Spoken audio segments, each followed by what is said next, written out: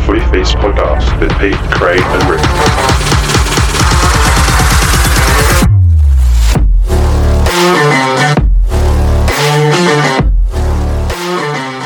Welcome back to the Footy Feast podcast, the place to tune into if you're hungry for more footy content. Well, that's it, boys. This season is officially over with the grand final on the weekend. Swans going down by 81 points. We're all there at Rick's house watching it on the weekend. What was the go with the grand final this week, boys? Why was it so bad? It was a bloodbath. The Bloods were the blood in the bath. Geelong annihilated them. Shocking. Lost interest in 5 minutes into the second quarter when I knew that Sydney wasn't going to come back. They were horrible. They were worse than the Stinky Saints. They probably could have done better in the grand final. That would sum up the grand final experience for me. It was pretty crap. So crap that I missed the third quarter driving from one grand final function to another grand final function. And I felt like I didn't really miss anything. Sydney was still losing by a lot when I got there, and they lost by a lot when I left. That sums it up. It was a pretty shit grand final. Especially after the final series that we had leading up to it. Very disappointing. But as Craig said the other week, it would have been a much better final to watch Geelong and Collingwood, I think, because it would have been a better fight. I agree. I brought it up last week. One thing that's good about Collingwood is if they're winning or losing, they are willing to play dangerous football. They'll do dangerous and risky kicks to put aggression on the board to actually kick goals. And I spoke about it last week. Sydney tried to park the bus against them and almost lost. Sydney parked the bus at the start of this game and it just didn't work from the onslaught of Geelong. They just got annihilated. Yeah, the game was over by the middle of the first quarter in my books. It was just, they couldn't even get a forward entry. Like, it was just shocking. Before we move on, while we're still on the top of the grand final, Isaac Smith winning the Norm Smith oldest player to win it. Did he deserve it? He did deserve it. He was definitely the best player on the ground. There were some other notable ones in Selwood and Danger and Hawkins and Stengel, and you probably could have blanketed over half a dozen, but Smith's 3 goals and most touches on the ground. When you let him run around all day and do whatever he wants, that's what you get. So next year, if Geelong make it again, there'll probably be even an older Norm Smith medalist because they're not getting any younger at Geelong. So he's only the oldest for now. I am going to cut in here and be devil's advocate. Whoa. I do not think that he was the best player. He kicked 2 junk goals. He kicked 3. Well, yeah, but 2 of them were like the cheapest goals ever, like sweaty goals. Patrick Dangerfield had like X amount of clearances, still kicked 2 goals, had almost the most amount of touches, the most contested possessions, the most clearances. He was in the coalface and he propelled the ball forward to do the damage. Isaac Smith just capitalised on being in the right place in the right time a couple of times. And yeah, like he's a deserving winner, don't get me wrong. I just feel Patrick Dangerfield's impact on the game was a little bit more than his. I disagree. Smith was the best player on the ground. Danger did whatever he wanted because Sydney let him do whatever he wanted. Like there were no hard balls from that game because they just weren't even there, Sydney. They were just traffic cones. There were a couple of good memes that came up in the AFL memes group, which is traffic cone was the best on ground. Anyone could have won that game. The goals were cheap. Even Sydney got cheap goals at the end because Geelong were like celebrating and high-fiving everything. Yeah, whatever happened in the first quarter, that's how you tell the Norm Smith should have been decided at quarter time. Anything after that was just fun. I've got some other notes here, boys. I bet you do. Do you think Sydney just a bit too young this time around? Like they don't have the experience? I don't really know. I thought Sydney would be in for actually a fair chance. I read this one all wrong. I don't think they were as bad. I did tip Sydney. I don't think they're as bad at all as they show. They won their last 8 or 9 games in a row. Geelong won 15 in a row, but they'd won enough games at the MCG. They beat Melbourne there, so they'd shown that they could win at the MCG. And they'd beaten Geelong this year as well. And they beat Geelong by about 30 points before they went on their roll. So they were the only team with multiple wins against Geelong in the entire AFL. Yeah, well, I'm honestly surprised the result turned out so lopsided. If you played that grand final 5 times over, I think you'd probably get some different results in there, to be honest. But once Geelong came out and just walked all over them, it was over. Sydney was just shell-shocked. Another note I have here is Danger stood up for his time to win a flag at his new club, and Buddy fell over. Yep. But he did fall over. Oh, well, looking at Buddy's grand finals he's played in, he's stepped up in all of them. It's pretty hard to be a key forward this day. Anyone that was a key forward for Sydney had a rough day at the office. There was nothing you could do. The ball wasn't coming out of the middle. The ball was not down their end. It was a day to be a forward in Sydney, or anyone at Sydney, really. You'll love the next point I just have here. Chad Warner is a fucking animal. Well, he did play pretty well considering his team was getting demolished. 29 touches, 2 goals, 10 tackles, 10 clearances, and a losing side where you got annihilated. That's crazy. You were saying it when we were at your house, Rick, that even in the last quarter with about 5-6 minutes to go, Sydney, obviously, it was well and truly over, but in the middle of the ground, Chad Warner was still going 100% battling for the team, even though you know you've lost, you know it's over, but he was still battling. I think it's a bit of a robbery that he didn't get at least one Norm Smith medal vote. Like, it was a landslide, but you take him away. He kicked a third of Sydney's goals alone, and he set up 2 of the other goals. So if he didn't play, Sydney would have kicked 2 goals for that game? Yeah, he deserves an acknowledgement, but when you lose by that much, there were enough players in Geelong who dominated Sydney. He was an outlier. If I were him, I'd probably ask to be traded to Geelong, so then he could be part of the winning team next year.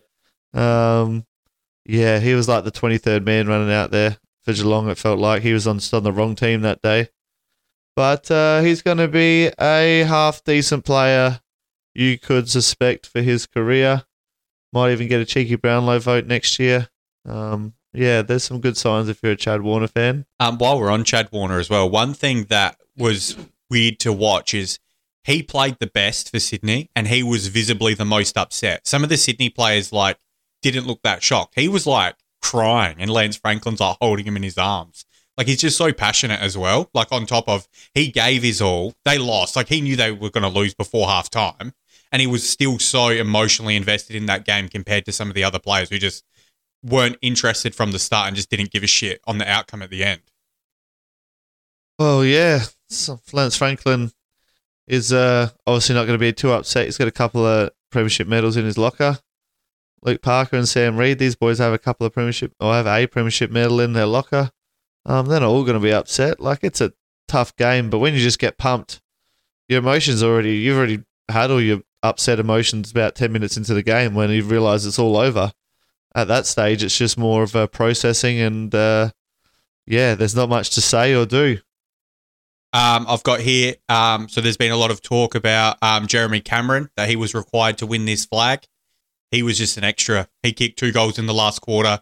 Game was over when he kicked his goals.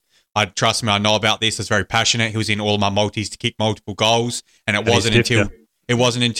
kicked the second goal with a minute to go. Oh, true, yeah. But my point is, he wasn't necessary for them to win this flag. He contributed for them to get there. Yes, he kicked a lot of goals this year, but they're talking about he was the missing piece for this team. He wasn't. On the big dance, he was one of the players that didn't really stand up or capitalise and kick a bag of goals considering how poor Sydney were. Interesting point. I would argue that they might not have even made the grand final if he did not play against Collingwood, because he's the only reason Geelong beat Collingwood in that first final. So take him out. Who knows if we're talking about Geelong even being in the grand final, because Collingwood would have won that qualifying and Geelong would have had to win all 3 games to get in. So understated his impact. Without him, they don't win that first final. I can't even remember what happened in the prelim, but I'm sure he was really good there too. Yeah, that's a good point by you, actually. I agree. Yeah, so you can't all... Sometimes you just go up there and you get a medal because you've done so much work. Throughout the year. So he done his job earlier, I think, and about time everyone else gave him a break. Did you see Jeremy Cameron's cow on the farm that had his I did. medal? Did see that. And then he was chasing it, trying to get it back. Have you seen the video, Craig? I've seen the video. Well, when you put a medal on a cow, what do you expect? Exactly. Yeah, but he's like, let the cow go, let it go, boys. I'll find it later. What? That is one of the best AFL related videos I reckon I've ever seen. That is so good. I would be the same. I'd be like, well, it's not going anywhere. It's on the cow. Where's the cow going to go? It's in a paddock. He lives on a farm. How big's his paddock, man? This medal could have been anywhere on the ground. Yeah, but it's fine in the morning. Yeah. Like, it's the not cow's not going anywhere. anywhere unless the cow eats it. Cows can probably eat a lot of things, so wouldn't surprise me. It'll shit it out eventually, so. Yeah, we just get another one made. Yeah. I got one more point. Okay. Good, Geelong- because food's out the front, so finish your point. Geelong's Mad Monday outfits were epic. Absolutely loved it.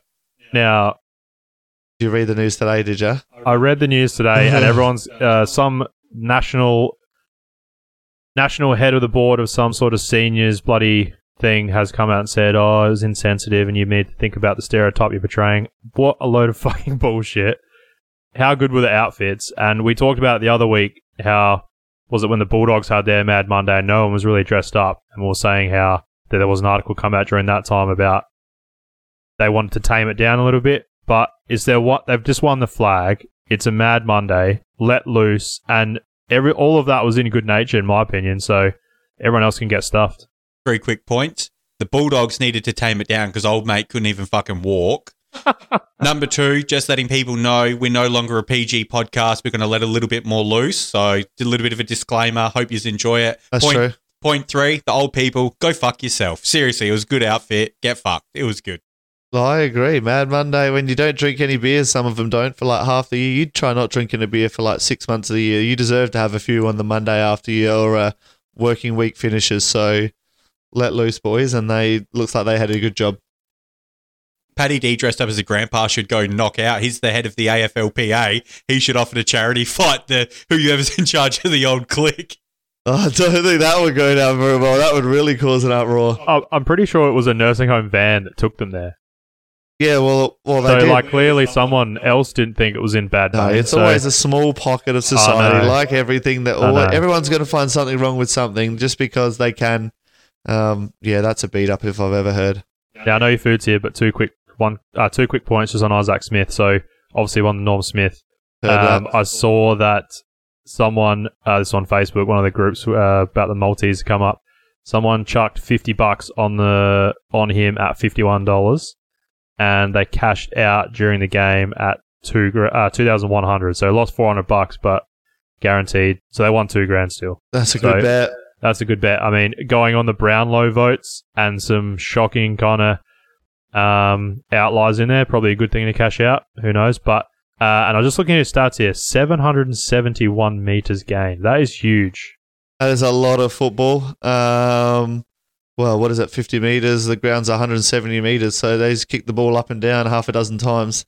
That's a fair effort by him. He was everywhere, deserving winner. Still going good. Shows you can still do good things at 34 years of age. Like, don't write him off. If you can run like a wingman at 34, like some of these contracts, these older players, don't write them off yet. They've still got some value in them. Is that you saying that you're going to come out and play for Smosh next year with us? Oh, I've heard this shit going around. You can still play at 34. You just said it. I just don't want to be the best player every week, like in the team. Like when you guys are genuinely going out there to like have a hit out, and I'm just rocking up every second week and win the best and fairest, like just without even training or anything. So I don't want to embarrass you. I might bring the water out for you to have a drink because you're old, you two. But we'll see next year if you can convince me. I wouldn't shut the door completely. It's like 90% shut, but Well, Rick's got a mate that's keen, and I've got 3 other blokes that are keen, so there could be a whole posse going out. We're going to make our own team. We're not here to take part. We're here to take over. yeah, well, maybe we will just make our own club. We can find a patch of grass somewhere, put some goals in, and just make our own club. The Footy Feast of Semaphore. I don't really know. We'll pick somewhere. All right, now we'll wrap up this segment because Craig's getting a bit hungry, so we'll be back I'm shortly. so fucking angry. All right, so moving on from the grand final, we're going to go into 5 players to watch in 2023. So we've all picked 5 players. I've gone down a different route. I've gone fantasy-wise, but the other 2 have gone players to watch in the AFL in 2023. Who have we got? Who wants to kick it off? I'm happy to lead off with my 5 players to watch. Do you want to go 5 in a row, or we're just going to go 1 each? Oh, we can go one each. All right, we'll do it one each. The first player I have on my list to watch is Elijah Hollins from the Gold Coast. I think he overtakes Matt Rowell in 2023. becoming an important midfielder next to Miller and Anderson. He was pick 7, but he came off an ACL, so that many had him as pick 1. He had some breakout games, his last 5 games of the year. In particular, he had a game with about 23 touches, 2 goals, a dozen inside 50s, and a few clearances. He's your taller midfielder. I think he's just getting started, but it looks like he's got the tools to overtake Matt Rao. Bit better ball user, more tricks in his bag. I think he explodes next year. Now he's had a bit of continuity. Rick, who you got first? Well, I'll open up with the main boy, Matt Rao, then. So, little puppy fat Matt Rao. He's taken a little bit of time. He obviously had 2 bad injuries in a row. This will be his 3rd proper season this year, boys. 3rd year breakout. Noah Anderson did it this year. Matt Rao's a year behind. He's going to come out. He's going to be an animal. He's already the 3rd best contested player in the AFL. He's going to train with Gary Ablett in the off-season. He's going to lose some weight. He's going to get better on the outside. All he's got to do is add a couple of marks and a couple of outside possessions every game, and he's going to be an absolute superstar. All right, my first player for fantasy-wise next year is Liam Duggan from West Coast. He's 25 years old, has DPP, back and centre status. He averaged just shy of 100 points over the last 9 games at the back end of the season. So had a little bit of a up and down kind of flow to the season, but the back 9 was good at 100 points. If he's owned by 96 people in Ultimate Footy leagues, so he only averaged 86 for the season, but like I said, 100 in the last 9. So if you can pick him up, I think it'd be a good get for next year. Yeah, well, okay. In that case, I'm going to go to Jamara Ugelhagen next. So he kicked a few bags of goals this year, 5 in 1 game. His hands have shown to be a lot stronger than I thought they were going to be. He's athletic. He does still have some down games, but he's young, but I see a big leap in year 3 for him. And he will take some pressure off of Aaron Norton up forward because they're They're crying out for a key forward, they say, next to Aaron Norton to take some pressure off. I think he'll work much better next year with him having some time together this year. I'm going to go with my sneaky improver, potentially for the Brownlow medal next year. I'm going to throw a few dollars on this player. So Connor Rozee. So this year he showed you that he's a good player. He's explosive. He's fast. He still kicks goals from it as a midfielder. Really good player. God knows how Carl Amon got 15 votes this year. Connor Rozee played the first third of the season in the forward line. Next year, he's going to come out. He's going to be an animal. He's got another year behind him. And yeah, I just think he's going to improve to the pinnacle level. Like, he's going to be a goal kicking forward like your Christian Petrarca style player next year. And he's going to be an absolute superstar. All right, my second player is Craig's mate, James Robum from Sydney. 22 years old, centre status. He averaged 108 in his last 5 games on the back end of the season. He's owned by 94% of people. However, he's only started in 80% of the teams. So he's sitting on 20% of players' benches. So good one to pick up with the form in the back end of the season. Okay, I like James Robon. I tried to trade him out in fantasy many a times, but no one wanted. So now he's staying. Thank you, Peter. The third player on my list is Caleb Sarong. An amazing last month of the year. Some are pegging him to be a better leader than Brayshaw and maybe even better than Brayshaw. He's just getting started. We saw him carrying the midfield while Brayshaw was getting a lot of heavy attention towards the end, so fair go to Brayshaw, but he found himself in the finals and he stepped up when everyone else was flailing. So I think big things for Caleb Sarong, the former Rising Star winner. Yep, I've already got Caleb Sarong on my list, so all I'll add is, he started off slow this year, really found himself at the end. He looks like he's going to be an absolute jet. He's just going to look a lot better next year. Brayshaw's still the better player right now, so we'll cop the tag if there's going to be a tag, which will just give the opportunity for him to let loose a little bit more. Bill said. All right, my third player he's already really popular, but Zach Butters, 22 years old, centre forward status, averaged 108 in his last 5 games. He averaged 86 over the whole season, but 108 in the last 5 games, and his percentage, game time percentage, didn't drop or increase, so he just hit form in that back end of the season. But he is owned by 99% of people and started on 97% of teams, so be a tough one to get, and you'd probably be paying premiums for him. Yeah, I like him as well. I traded him out of my fantasy team, but oh well. Play the boo sound. Like, because I traded him out. Thanks, mate. Fair enough. The next player on my list is more of a bit of a darker horse. Mitch Lewis from Hawthorn. He is a man mountain at 23. He's ready to take the key forward world by storm. He was a bit injured this year, which took away from his season, but he still kicked 35 goals in a dozen games. His hands are as strong as I've seen in the game. Like, I'd have him as one of the best contested marks. You put him out in front, he won't drop him, and he's an accurate kick. I see 50-plus goals next year and a Coleman Smoky for those interested in the Coleman medal betting, I guess, when it becomes available. My next one is a player who's had a bit of a bad attitude, and I think the bad attitude related to bad form. Jason Horne-Francis, obviously he had a catch-up meeting with Alistair Clarkson, obviously not in the job right now, but Alistair Clarkson's obviously sold him something for him to elect to stay there, and I just feel like he's the type of coach who can bring the best out in him, and with a good coach and a better attitude, I think Jason Horne-Francis can really show why he was the number 1 pick in last year's draft. Beauty. All right, my fourth player is Ed Richards from Western Bulldogs, 23 years old, sole back status. He averaged 78 for the season, but in his last 5 games, averaged 105. He's owned by 88% of teams and started 83%. So, as a sole backman, averaging 105 in the last 5 games at the back end of the season could be a good get. Especially if he's sitting on someone's list with the 78 average there, you might be able to pick him up for a good get. Checking he didn't have inflated numbers in our league because of spoils, did he? Potentially. Fair enough. But still, 90 average isn't bad. The last person I have on my list is no surprise to the AFL world, Luke Davies-Uniacke. There's a bit of a man crush coming from Craig's Corner on this kid. He has some Chris Judd explosion out of the packs, and his clearance numbers are as high as Chris Judd.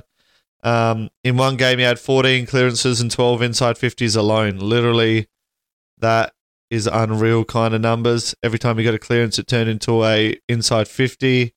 And again, like, if North Melbourne get better, he is only going to get better again. So he's just on improving every year, and I see another jump next year into the top echelon of players in the competition.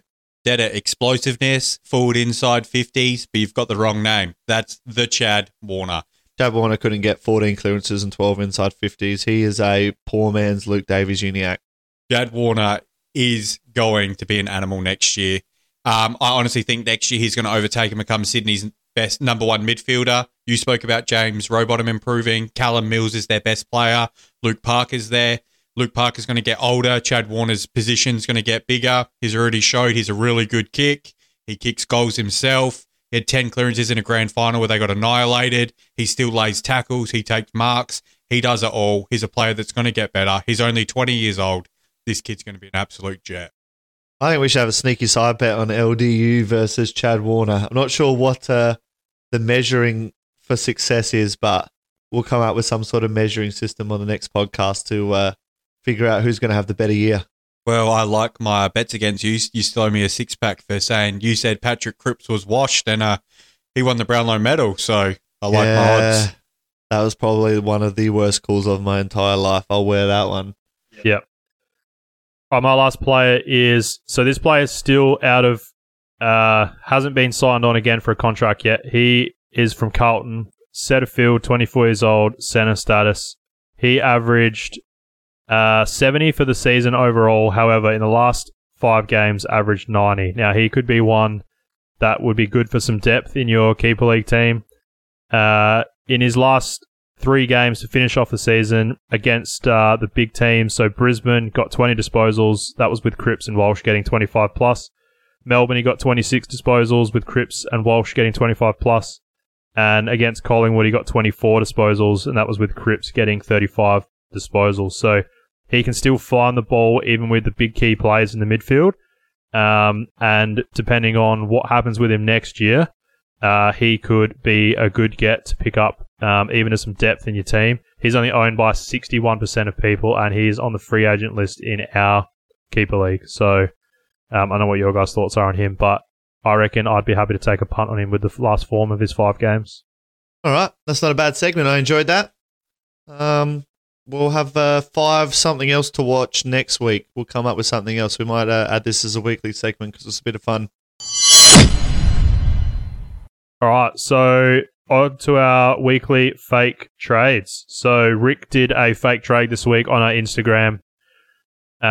Rick, you can take it away with this one.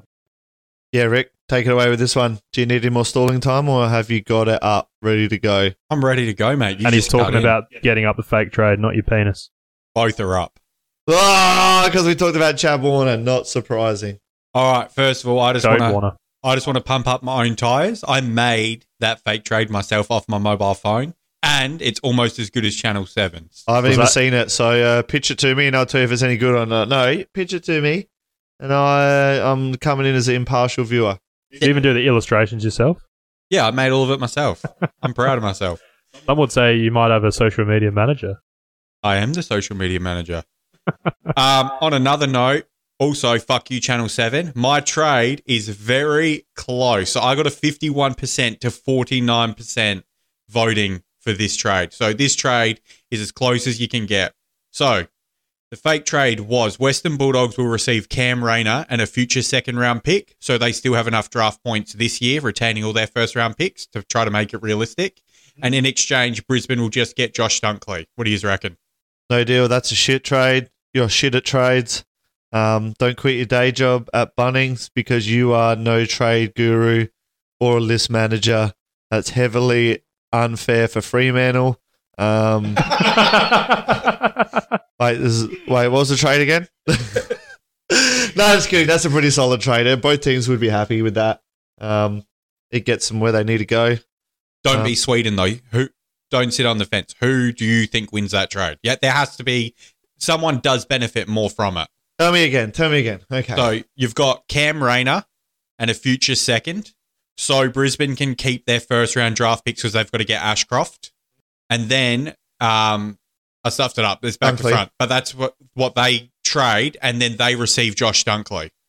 Yeah, I mean, Cam Rayner, still so unknown what he's going to be, but he was a number 1 pick. So on that alone, his value still sits somewhere in the first round. So you're giving up a first round pick and a second to get Dunkley, which is probably fair value. So who wins out of that? I still think Brisbane win because we know Josh Dunkley is a star and Cam Rayner is still on the fence.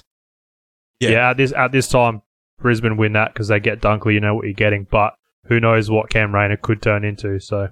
Yeah, I literally have it down to Cam Rayner has definitely showed he's an improved player this year. He's not an accumulator, but he does a lot of damage with the football, and he can play as your Toby Green mid-sized forward who can still kick bags of goals. But Josh Dunkley is already that player. So you're trading a potential Josh Dunkley for a known product. I'm a big Cam Rayner fan, though, so I think it is very 50-50, and Josh Dunkley's still the better bet. So, yeah. I just think it's very close. That Rayner fits the Bulldogs better. They can replace Josh Dunkley with your Bailey Smiths, your Treloar, still a gun, McRae. You've still got enough of the inside ball winners there that a strong forward, big body Dustin Martin type might be a bit of point of difference for them. So, yeah, not a bad trade. Yeah, Cam Rayner would be a better forward than Dunkley, but Josh Dunkley's a far better midfielder than Cam Rayner. Right now. So, like what you just said, it would be a very beneficial trade for both parties. Yeah, I think so. I personally don't think Brisbane would do it. I think they've seen enough of Cam Rayner and they want him there long term. Yeah, but I mean, if you're getting in someone who you know is going to produce versus someone who you don't know is going to produce every week, then that's what they're going for. They're trying to win right now. You can't take risks on players. If you can guarantee that for a solid, you know what you're getting every week, then you do that. That's all Geelong was built on, solid Isaac Smith, you knew what you were getting from him at 34. Jeremy Cameron, you knew what you were getting from Jeremy Cameron when you did it. They're just trading for known quantities. So that helps. All right, there was another mega trade on Trade Radio, which is a pretty crap trade, but we'll put it out there anyway. Richmond get Taranto and Hopper. GWS get pick 12, 19, and Soldo. That's a crap trade. Yeah, that's no good. Every single outlet of radio, whatever, is so biased towards ripping off non-Victorian teams in the benefit of Victorian teams. Yeah, well, Taranto and Hopper are almost worth 4 first-round picks, and they've given 1 first-round pick, 1 start of second-round pick, and a Soldo. And average ruckman. A very average To add ruckman. to their Like, average ruck stocks with Bruce, Flynn, Mumford, Soldo. Now, this is just a crap, and they're going to add Lloyd Meek. What are they just collecting crap ruckman at GWS? Because this is unreal. That is even a trade. they have to offer a legitimate player. I think for the deal to get done, a player has to go back. Yeah, who? What's that defender that you have for Richmond who's in and out of the team? defender. Plays everywhere. Butler, is it? No. Oh, Baker. Baker. Someone like Baker needs to be involved in a trade like that. He doesn't get the opportunity he deserves at Richmond. He's going to get less opportunity now because he is a genuine back midfielder. Yep.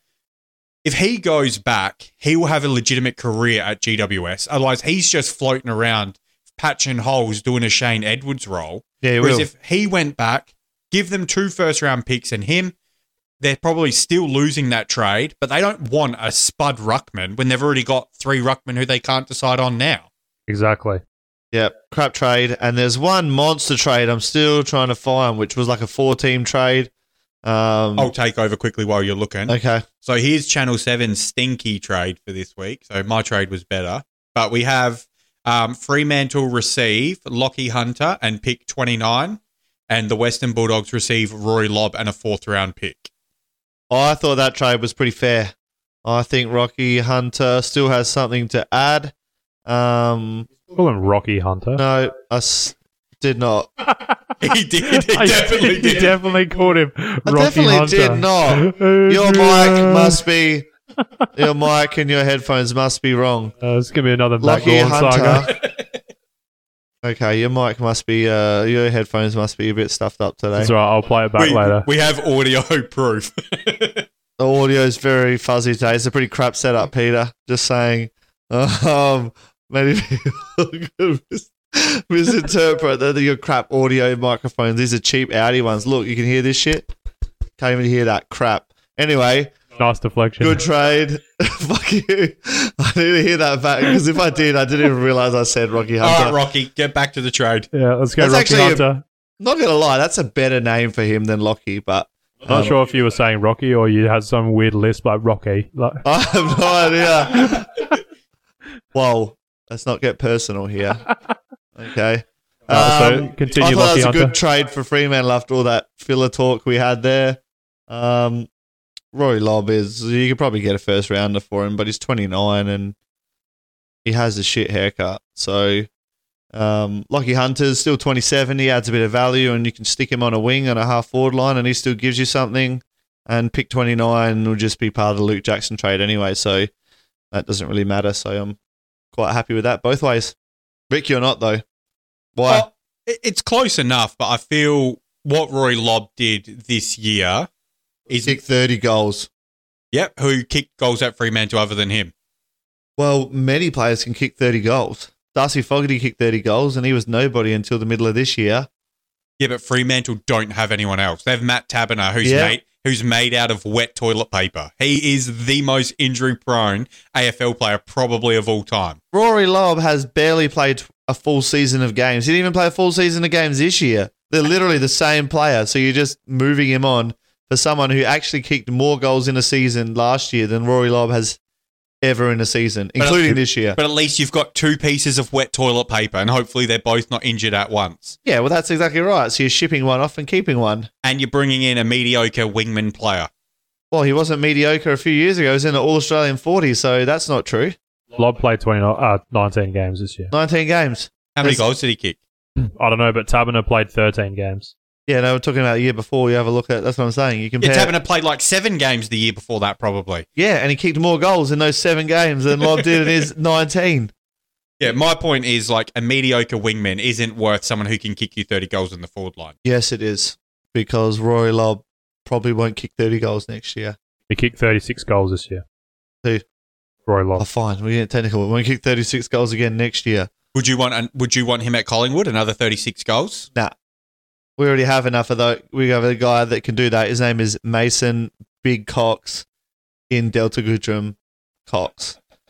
And he can kick, well, maybe not 36, but apparently kicked 3 goals in a game against Richmond. So we signed him for 5 years at $1 million because of that. So, But that's what I mean. Lockie Hunter would not get a game at Collingwood. Rory Lobb would. That's the difference of a mediocre wingman compared to a forward who can a kick mediocre you 30 goals. forward.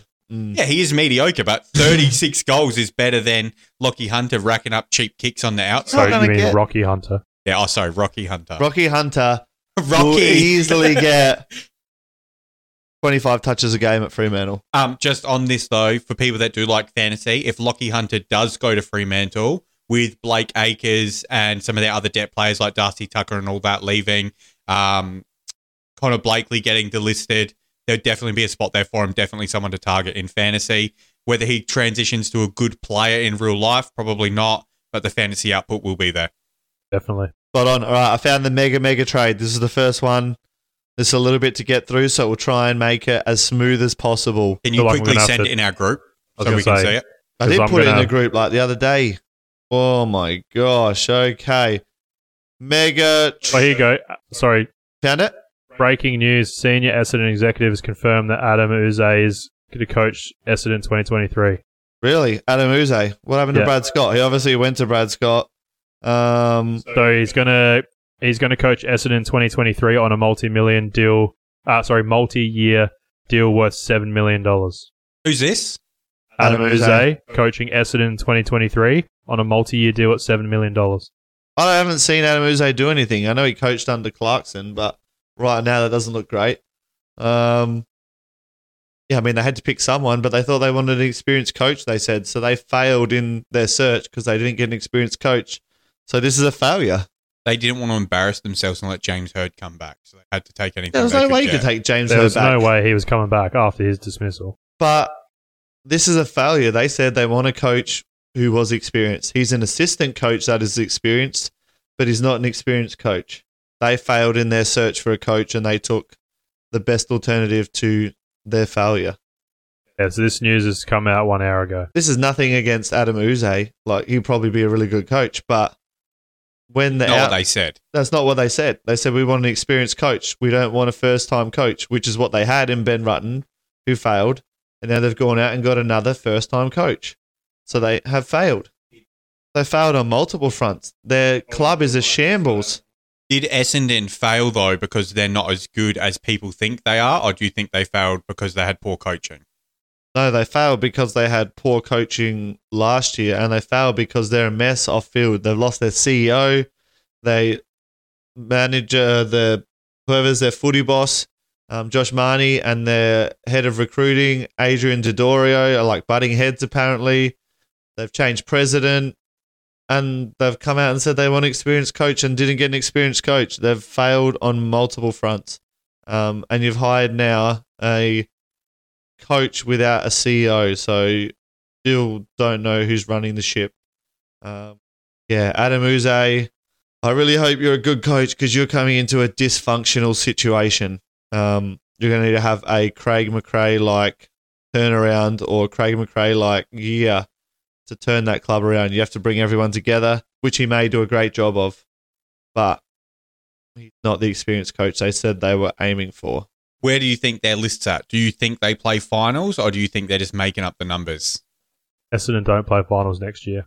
They have a lot of good kids coming through, but their older players are not that good, and they're very inconsistent. Zach Merritt and Darcy Parish, you know what you're getting out of them. Few players, your Shields, your Stringers, your Peter Wright had a good year. I like Harrison Jones. Key backs are so far off the mark. You don't really have a key back because you're not playing Zach Reed, who should be your future key back. I think that whatever their last team was in like round 23, their team in round 1 next year should look a lot different if they're going to be any kind of successful. Yeah, there's a lot of holes in that list right now. But Oh, so sorry to cut you off. Go back to the mega trade. mega trade. Woo! You didn't send it. I thought we already found it. Oh no, I thought you did because Peter was like, "Ooh." While I'm sending it to the boys, it goes like this: Melbourne get Brody Grundy and a first round pick. And they give up Luke Jackson. So Grundy in, first round pick from Fremantle, out Luke Jackson. Next we have there's the footy feast. Next we have Luke Jackson going to Fremantle. They give up their first round pick this year and a future first. So 2 first rounds for Luke Jackson. We always knew that was going to be the deal. Collingwood are involved in this because they give up Brody Grundy. They get a first round pick from Geelong and they get a future first round pick from Fremantle. But they give up Brody Grundy to Melbourne and Oliver Henry to Geelong. Geelong get Oliver Henry and they give up a first round to Collingwood. So piecing it all together, Melbourne lose Jackson, get Grundy and a first. Fremantle get Jackson, lose a couple of firsts. Collingwood get 2 firsts, lose 2 players in Grundy and Henry. And Geelong just get Oliver Henry, the kid, for a first round pick. So who wins, who loses, boys, as you look at it now? Because I've given you enough time to look at it. Geelong are the clear loser. Oliver Henry's not worth the first round pick. No, he's not worth the first pick. Yep, fair. Who's paying Grundy's contract? That is also not in there, but it looks like in every scenario, Collingwood are paying $300,000 of his contract. So, yeah, you're getting 1 first rounder for Grundy and 1 for Henry, theoretically. Probably fair. At peak of his powers, Grundy was definitely worth what Luke Jackson's worth, which is 2 first rounds, but probably worth 1 now and a bit of cash dump. Melbourne give up Luke Jackson and somehow, who's played 3 seasons, and somehow get an All-Australian ruckman and a first rounder. Melbourne that's are crazy. Running to the bank with this deal if they're getting an All-Australian ruckman at 28 and a first-round pick and only giving up Luke Jackson, who played 1 good grand final game and had a crap 2022. Yeah, I think Melbourne are running away with this. Melbourne are the big winners, and then if anyone's paying overs again, I would say it's Fremantle because they are giving up 2 first-round picks. Yeah, they are. I think, yeah. A lot of that's on form, and it's not like they're not having to pay this kid. This kid wants, I'm a pro money now. Like, they're not bringing him in on small money. He's coming in on a whopping contract. Yep. And now they're paying 2 first-round picks for him. And Melbourne are getting Grundy at a reduced price as well because Collingwood are going to be paying for him as well. Plus, they're getting a first-round pick. So they're fucking really winning that Melbourne trade. really win this one. And I think, on paper, this probably looks like it would go through, but Melbourne would be super happy. There's no way Geelong agree to this. I think you'll find Geelong do agree to this.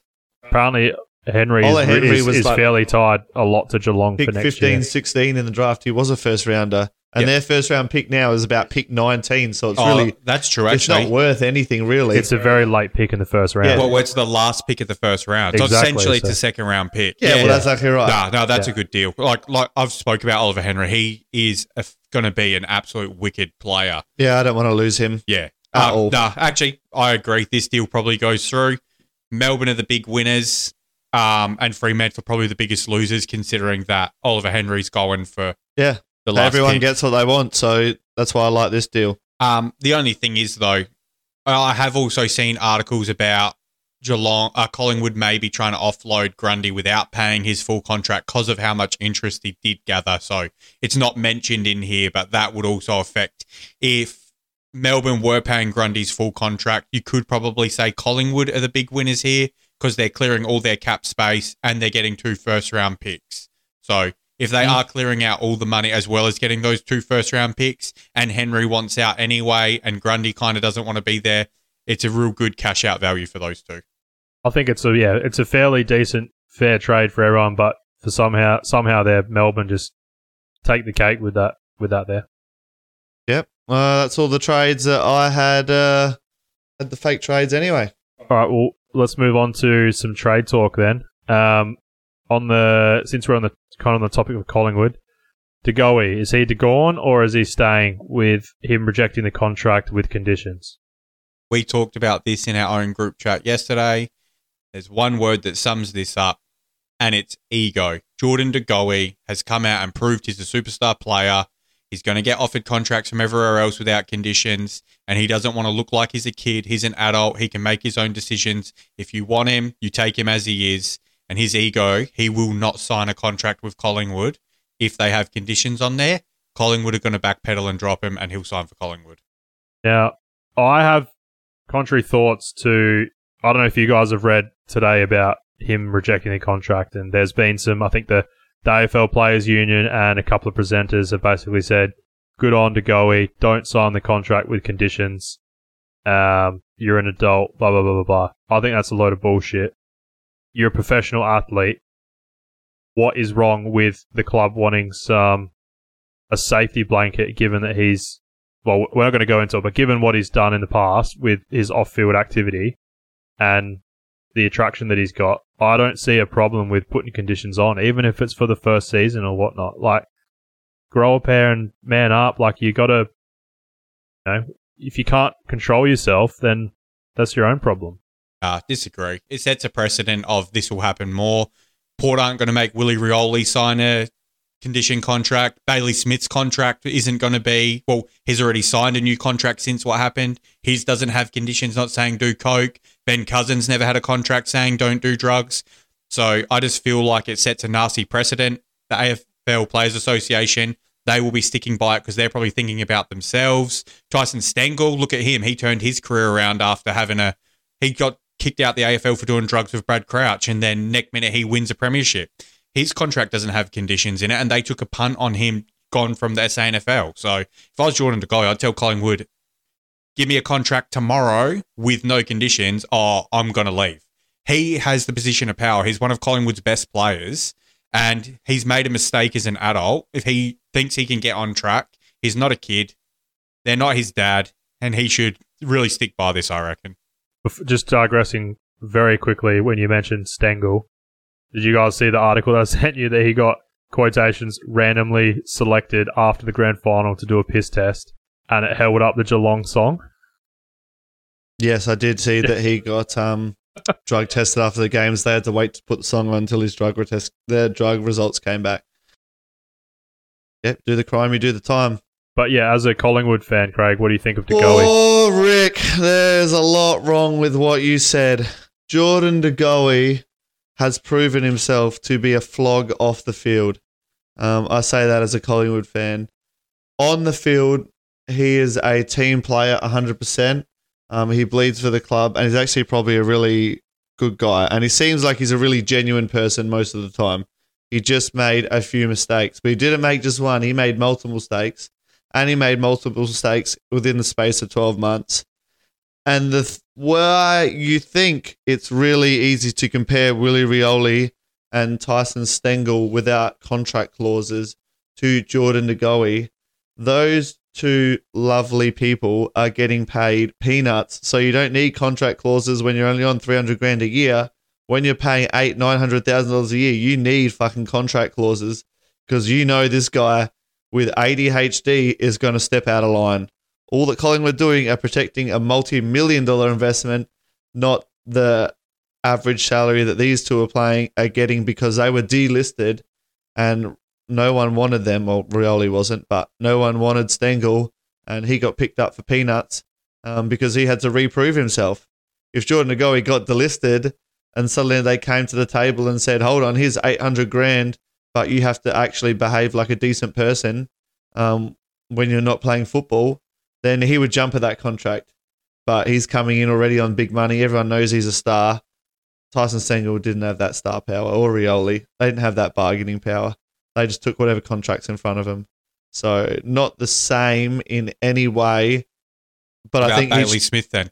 Bailey Smith's big name, huge money. Contract's already signed. No, he was the face of Cotton On. He signed after.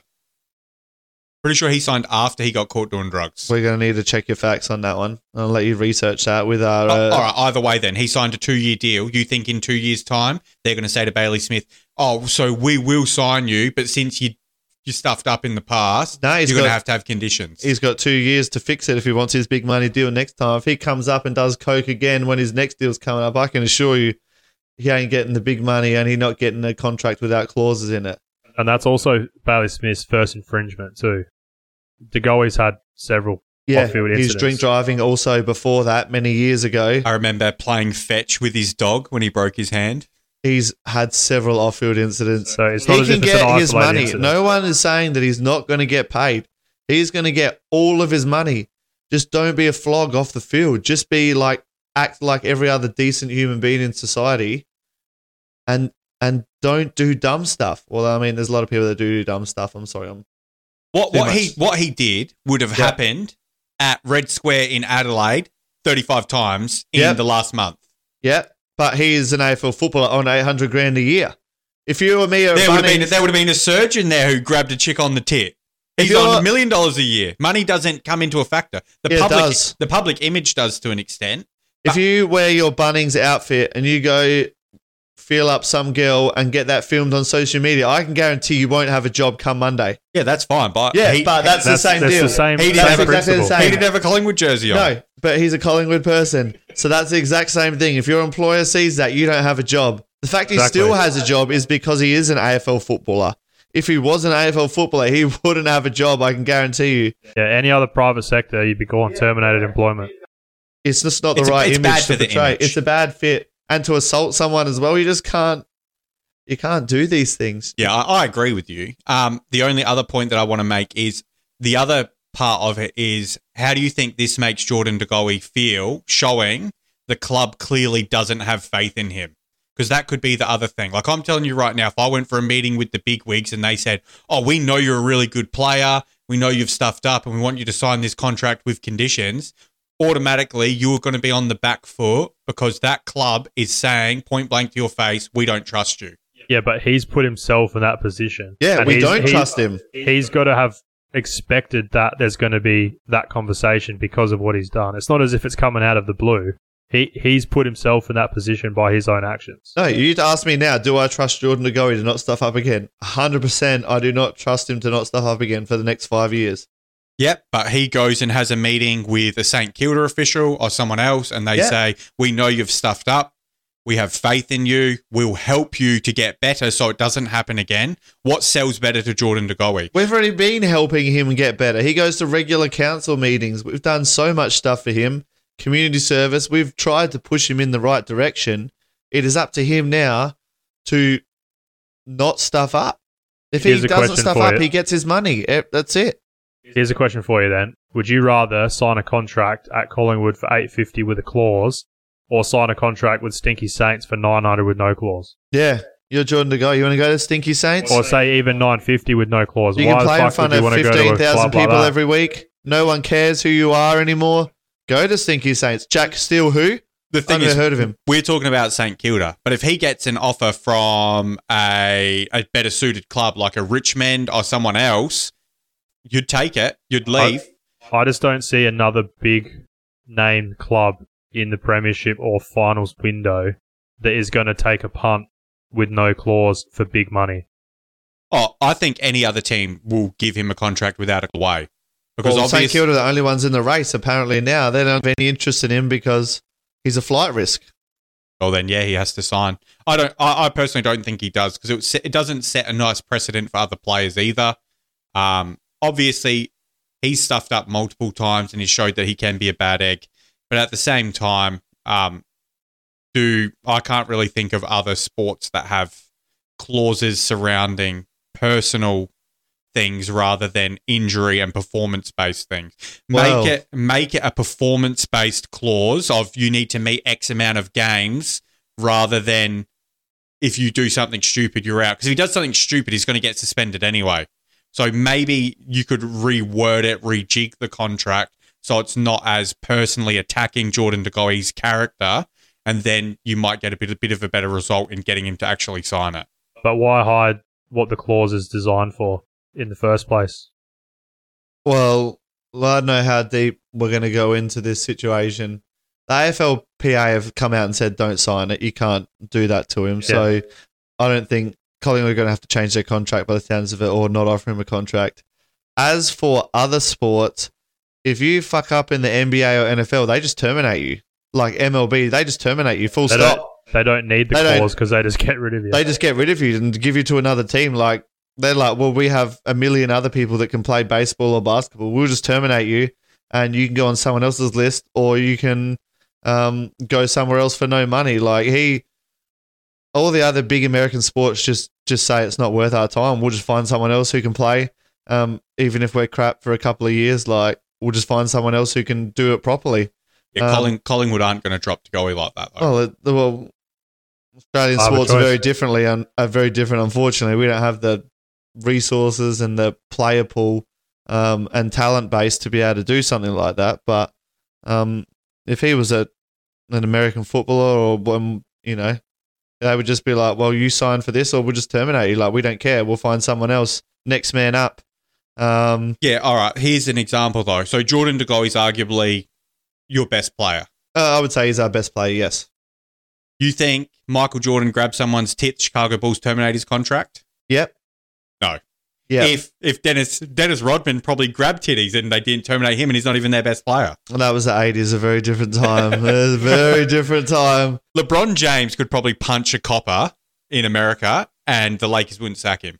They would find a way to manipulate it. Imagine how much money they would lose if LeBron James left the Lakers. You're also looking at a whole different ballpark. That is a very bracket. good point you make, Rick. No, because Jordan LeBron James is the LeBron. Is not a flog, and he wouldn't do that. So you can't compare him to that because he's not a flog. Pick someone who's a flog, and then I'll tell you. Okay.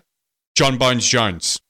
Hit and run a female chick. Does coke. Went back to his car and grabbed his money and his coke. Punched DC at a press conference. Cancelled a UFC event from refusing to fight. Absolute bellend. Still in the UFC. They'll still let him fight. Okay. Very good point you make again. UFC is an octagon where people punch each other in the face repeatedly. He's literally just doing what he does inside the ring, outside the ring. So that is the loosest sport ever. There's no structure in that. You just get paid if you attract lots of people to your fight. Right. I reckon I didn't realise this topic would go on for so long. I reckon we should get back to the trade talk. I don't even know what we're talking about. We're talking about trade talk. What even are we talking about? Conor McGregor threw a dolly at the bus. This has been fun. I actually enjoyed this debate. It was a good debate. All right, so moving on. I've just got a few. I got a fair few points here, but we haven't talked about all of them. But Zorko re-signed on for another year. Craig, your mate Scholl, has been linked to Carlton. Yep. Well, he's not getting a game at the Crows, so Seriously, why not? Why is every player in every window forever always linked to Carlton? They just want all these B-grade midfielders forever. I just feel like it's a revolving door of B-grade midfielders. That's why I think the Gold Coast is exactly the same. And St Kilda are the epitome of B-grade players, and that's why they sit in the middle of the thing. Everyone's linked to Carlton. James Rowe linked to the Bulldogs. Yep. They're replacing him with Rankin. No, that's good. I reckon. Yeah. To the Western Bulldogs. Yeah, he's a good fit there. Yep. Jack Graham linked to coming back to SA. Yeah, I've seen heavy talks of Port Adelaide, not the Crows. Yeah, I've seen that as well. B-grade player. Yeah. Heppel apparently staying put for 2023 after those other talks. Yeah, that's bad. He should have left. They treated him like shit. They did treat him like shit. He's a long-serving captain there. They treat him like shit. He should have left. And what he did with that little Oz kicker was amazing. Yeah, more money, like coaching opportunities afterwards. No, they fucked him. He should have left. Angus Brayshaw's re-signed on. He's staying at Melbourne. What, another 8-year deal? Oh, fucking I don't know what he's, but there was a lot of talk for him going, but he's now staying. Brennan Cox contracted until 2024, but read something today that a possible move to SA. No, SA, Adelaide Crows and Port want him, but they're not going to get him. Freeman ain't going to let him go. They will let Lobb go, but they're not going to let him go. Yeah, I think he'll fit in at Port. I don't know what that'll do for my fantasy, but he's been playing good at Freo for fantasy-wise. Jeremy Sharp to WA is what I read. Yeah, I think Fremantle are into him, and he gets there. Fiorini contracted until 2024. Obviously, no longer the first choice for Gold Coast engine room, but Collingwood is potentially what I saw. This trade period for Collingwood is a whole another subject where we don't have half an hour to go on. but McStay, B grader, Fiorini, B grader, Tom Mitchell, former A grader, now B grader, Bobby Hill, he's only played like 30 games ever and kicked about 20 Frampton. goals. B grader, Frampton C grader. B grader. Are you guys becoming the I new thought we're Gold supposed Coast? And- we might be the stinky pies because, or the bloody food poisoning pies because we are supposed to get better, not averager in the off season. But that's what's happening. I agree with everything you've said, but out of all those players, I do think that one of them, given more opportunity and a run with role, he'd fit in at Collingwood. I think Fiorini is a player who could turn his career around. Like you look at Tom Mitchell, he was stuck in the bloody Swans reserves for all these years. He got unleashed and won a Brownlow medal. Fiorini is like the most dominant player in VFL. Like you look, he'll have like fucking 50 touches, 14 tackles, kick 3 goals. Like I feel Gold Coast they'll put him in the team, but they're playing Noah Anderson, Matt Rao. Like they've got all these big chips that they've acquired over time, and they just don't feel like Fiorini's worth sacrificing their development.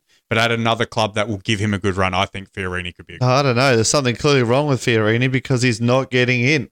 If he's getting 36 touches, 12 tackles, and 3 goals a week, Can't he's get in the starting in all mid. 18 teams and probably the best midfielder. There's something going on at the Gold Coast. There's something wrong with him if they don't want him.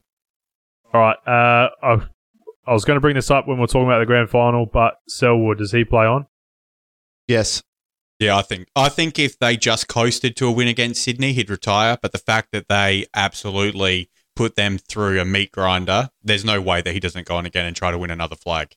Yep, in agreement with that. We talked about Ollie Henry going to Geelong, but also Tanner Bruin apparently linked with Geelong. Yep, they need another first rounder for him, but he'll get there somehow. Amon's officially nominated the Hawks. Yep, Port want a first round compensation pick for him as well, apparently. They're going to request that. Yep. So, Craig, you mentioned before Tom Mitchell. Stephen Silvani came out and said that he is only worth a second rounder now. He's probably worth a third. Pay a second rounder for him. No, I would pay a third for him because he's owed $800,000 and he's Realistically, do you think that Tom Mitchell is a little bit better of a version of Matt Crouch?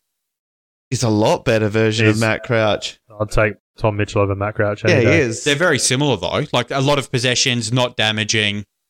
Yeah, Mitchell's definitely more damaging than Matt Crouch is. Agreed. And he kicks goals and I think he's got Matt Crouch covered, definitely. Matt Crouch can't kick a football straight. I'd be surprised if anyone picks up Matt Crouch. Crows will have to keep him out of default. There's rumours that he might go to Port. Well, there was because Dunkley they didn't get, but does he start in Port's team? Does he start ahead of Wines? Does he start ahead of Boak? Does he start ahead of Butters? Does he start ahead of Rosie? His depth. I don't know what team. I don't even think he would start at North Melbourne anymore. Oh, Luke Davies-Uniacke, Jai Simpkin, Jason Horne-Francis. yeah, he'd probably be struggling to start. Jed Anderson is better than him. Yeah. Taron Thomas is going to get midfield time. Yeah, I agree. He doesn't get a run at North Melbourne. Oh, I don't. Maybe West Coast. West Coast, he'd be able to get a game in there for sure. Melbourne, I read today, have shut down trade talk around Cozzy Pickett. Boo. Can you play your boo sound again, please? I can't because I'm not in the app. Just on there, I did have a note here saying they have showed a lot of interest in Liam Henry. So I was wondering, are they looking for a small forward to replace Cozzy Pickett if he were to leave? But obviously, yeah, I also seen the same articles which really hurt me that Cozzy Pickett won't be coming to Port. Georgiades linked to West Coast. That fake news. Georgiades already come down, stop that down today. I see an article. Future third gets that done. Roger, disregard that one. We just spoke about North Melbourne, but Zerha, Goldstein, Bailey Scott, JHF, all remaining at the Roos next year. Hunter Clark, we spoke about him. Nah, but apparently he's going to North, second round. Yeah, he wants to Too go to injured. North. Hasn't shown enough. I have a thing here saying West Coast are no longer engaging in any discussions for Luke Jackson. Yeah, well, because they For won't Damien trade. Barrett. They will not trade Because pick 2. They won't trade pick 2. Yeah, well, that's fair enough. Well, I didn't know that That was was a in thing. like Did you know no. that was a thing? Yeah, that Yeah, but came I out mean, 4 days I mean, ago. we knew that Fremantle were going to get him, but Yeah, but and West Coast- Eagles West weren't Coast- giving out pick 2, but apparently West Coast have just said flat Also- out not talking about it anymore. Also, just on that, Sean Darcy's Instagram had a good old selfie of him and Luke Jackson on the weekend smiling together as well. So Did it? Oh, well, Yeah, I mean, that's probably the worst kept secret, but officially, West Coast are not talking anymore. My last one here is with the Suns looking to get rid of some salary cap space for Raul Anderson is, you said it in the chat before, I think, Craig, Jack Bowes.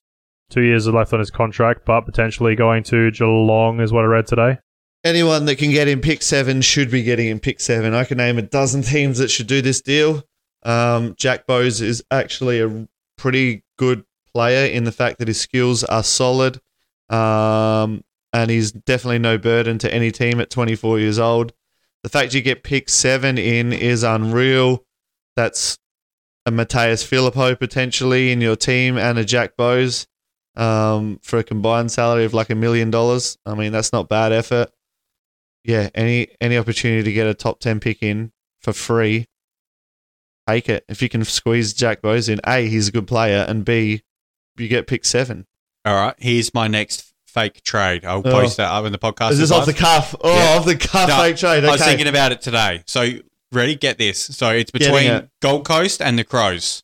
So, you already want Isaac Rankin, and you're giving up pick 5 for him. So, now you take Jack Bowes and pick 7. So, essentially, you trade pick 5 for pick 7, and you get Isaac Rankin and Jack Bowes. Surely the Adelaide Crows have cap space to absorb it. I know there was an article coming out today that said that they're going to front-end load Isaac Rankin's contract. But if you can delay that in order to slide back 2 picks in the draft, and as Craig said, Jack Bowes is a good player, and then bring in Isaac Rankin as well, that is an absolute bargain and a half of a trade. A bit of Instagram content recording now.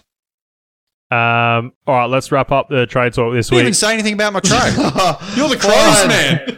I liked it today. It's 5 to 8. We've got to call Jay Schultz. He's delayed 15 minutes. Oh, well, that's good. Okay, so back to your trade. I like your trade. I think Crows get it done if that's the case because they're getting Gold Coast are getting pick 7 back or pick 5 back for pick 7 and both. Salary cap done. By everything that I've heard, Crows have heaps of salary cap space anyway, so I like it. Trade radio's back this week. The the trade window officially opens on Monday the 3rd. So we'll have plenty more of trade talk for you next week.